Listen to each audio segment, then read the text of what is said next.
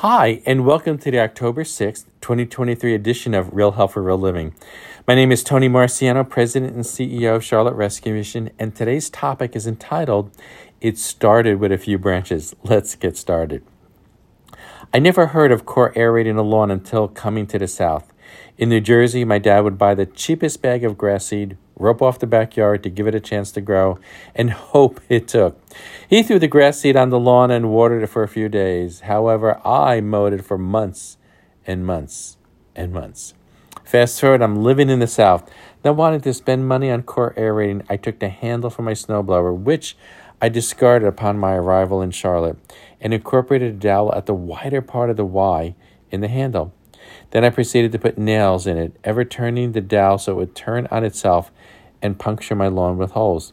My neighbor commented to my wife and said to her, "Tony is different." Well, I repented of my cheapness and purchased a device that goes behind the riding lawnmower and puts holes in the dirt.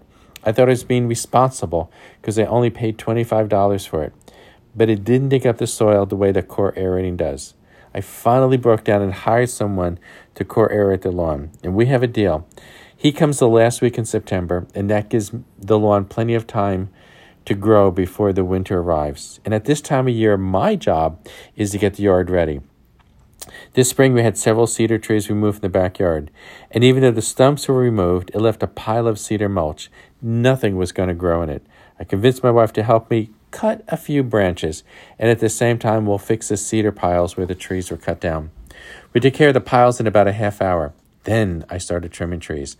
I pulled out the wheelbarrow to make it easy to get the branches to the curb. I figured just a few trips and we'd be done. The first trip had the wheelbarrow overflowing. I had to put a board on top of it to keep the pile of branches in it. Then I got out the really tall stepladder and started climbing higher into the trees, removing more branches. My wife and I had a conversation about my need to trim the trees and her observation that I was taking off way too much. I was pushy, and we continued to cut branches, going higher and higher each time. We made at least 15 trips to the curb, and our biggest challenge was getting the pile of branches to fit in front of the house. It was huge. So how does this relate to you? You remove something that isn't great for you, like staying up way too late, and instead go to bed early so you can hit the gym before work. You give up eating French fries and start to eat fruit instead. You put down your device that you are scrolling through for 2 hours and pick up a book that will improve your life.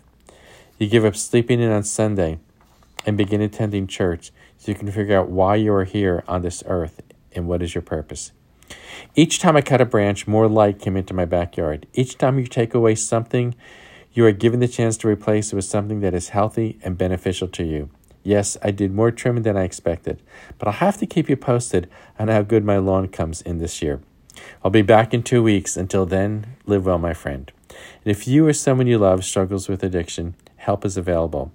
Go to charlotterescuemission.org and click on programs. Thank you, and God bless.